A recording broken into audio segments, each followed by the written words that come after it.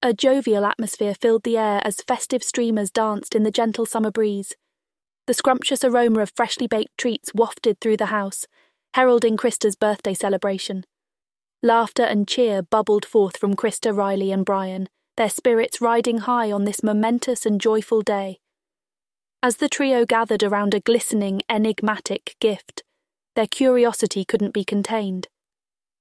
Without a second thought, Krista untied the plush velvet ribbon, and in that very instant they found themselves in a world unlike any other.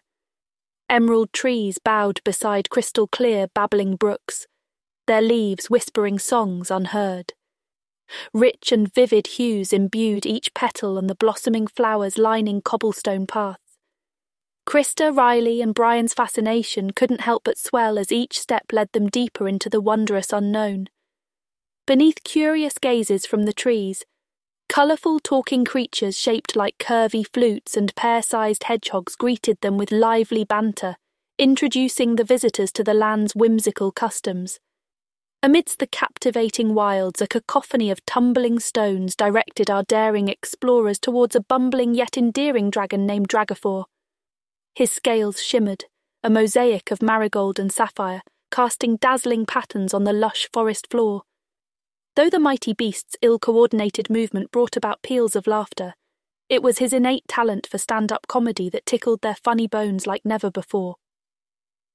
With perfect comedic timing, Dragafor regaled the trio with tales causing laughter that shook even the mightiest oak. In that instant, a bond of camaraderie blossomed between the peculiar ensemble. It wasn't long before the new friends became embroiled in the kingdom's pressing plight. A comically inept sorcerer, Magisterius, whose delusions of grandeur surpassed even the cloud-wreathed towers, threatened the realm. His valiant attempts at villainy led to a cascade of failed spells, eliciting light-hearted mockery from the kingdom's denizens. As the sun dipped below the horizon, painting the sky with feverish colours, the merry band of adventurers formed an alliance, the Comical Crusaders. With Dragafor at their side and hearts filled with wit and mirth, the plan to restore the harmony of the land began to unfurl. The Crusaders' journey was laden with jovial encounters, each eccentric inhabitant of the kingdom lending themselves to the laughter-filled mission.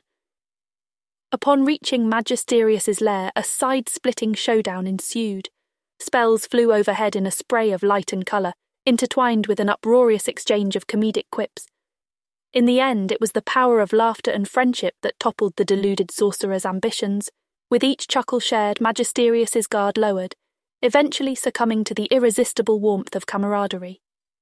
A great banquet was held in celebration of Krista's birthday, the hero's victory, and the unbreakable bonds forged. Boisterous laughter echoed through the vaulted halls, where tender moments were tucked between shared plates and the fire's amber glow danced on the faces of new, cherished companions. All too soon, the time came for the Comical Crusaders to bid their tearful goodbyes, their return to reality inevitable. As the magical portal hummed to life once again, Krista, Rylee, and Brian found themselves reminiscing on their enchanting adventure, each memory held close to their hearts. Back in the familiar embrace of their own world, they marvelled at the wonder they had experienced.